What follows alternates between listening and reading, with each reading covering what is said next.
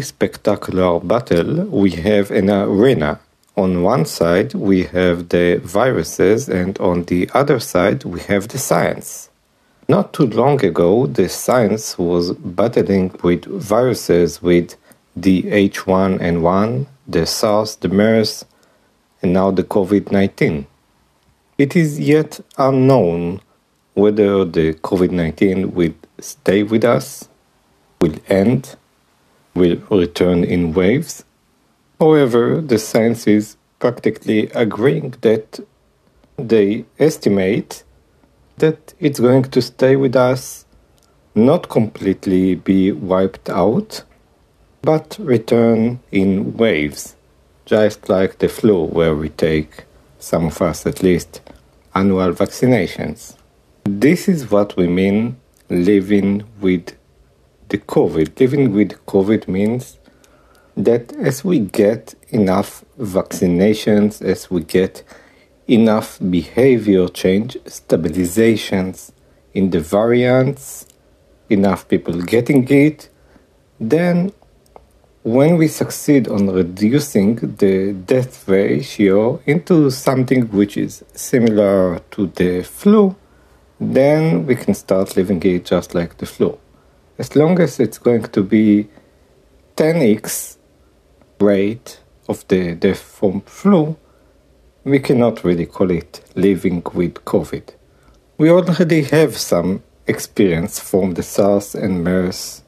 The SARS specifically, which started on 2003.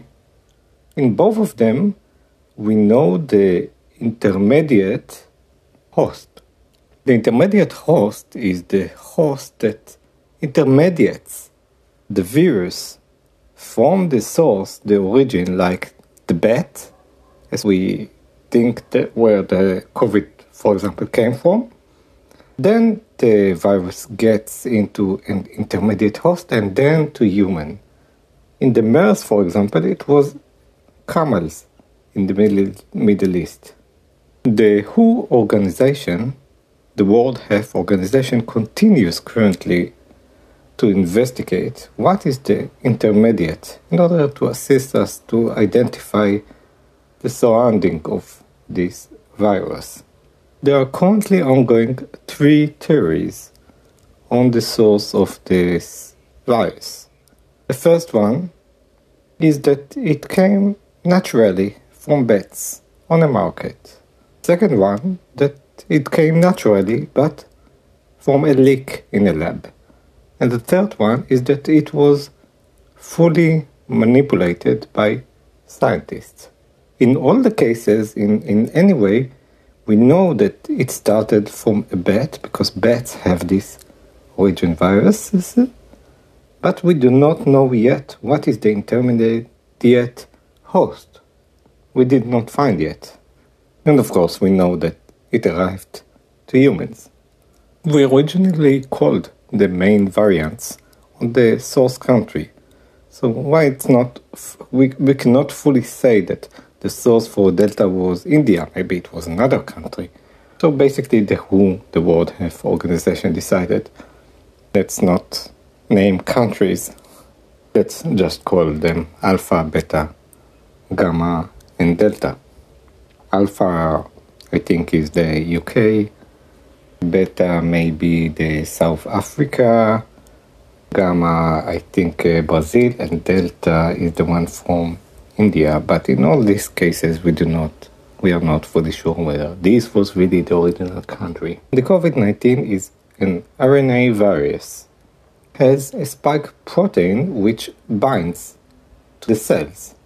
It binds to the cells with the ACE2 receptor on the cell. Then it penetrates, gets the cells as a hostage or hijacks it, and then starts replicating.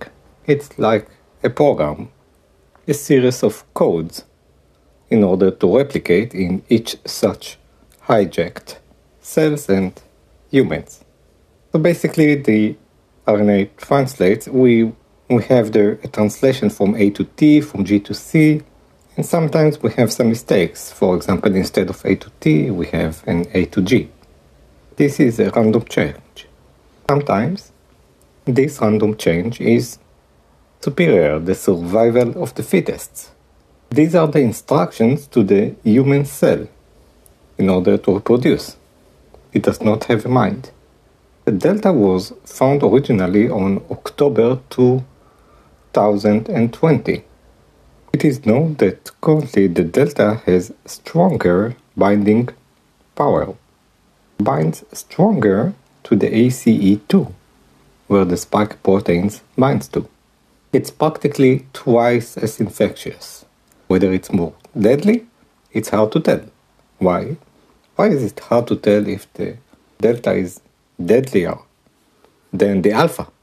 Because now we are more vaccinated. So we are not comparing same population. Now the population is vaccinated, especially the older age.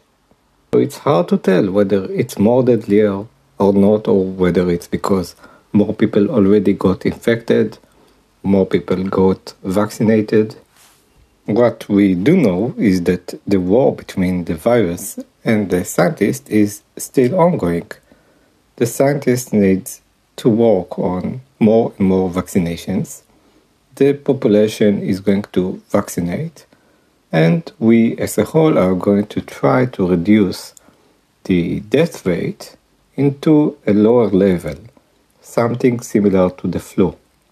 When it comes to this point, it is estimated by the scientists that it's going to become a seasonal virus, that people would get vaccinated seasonally too, and this would be the living with the virus, unless there comes another crazy variant which would not hold any vaccinations and be more deadly. But as viruses are more deadly, they also kill their hosts. When they kill the host, they can't reproduce that fast. So there is a balance in between the deadliness of the viruses to their ability to reproduce and spread. So therefore this is the estimation. We would manage with masks, with vaccinations, with herd immunity, with behavior change, people to reduce the death rate into some lower manageable level, something similar to the flu. And we already had such cases, H1N1, MERS, SARS. And when it comes to this lower level, we would start living with it. So I think this was very interesting. Thank you for listening to this, and see you next time.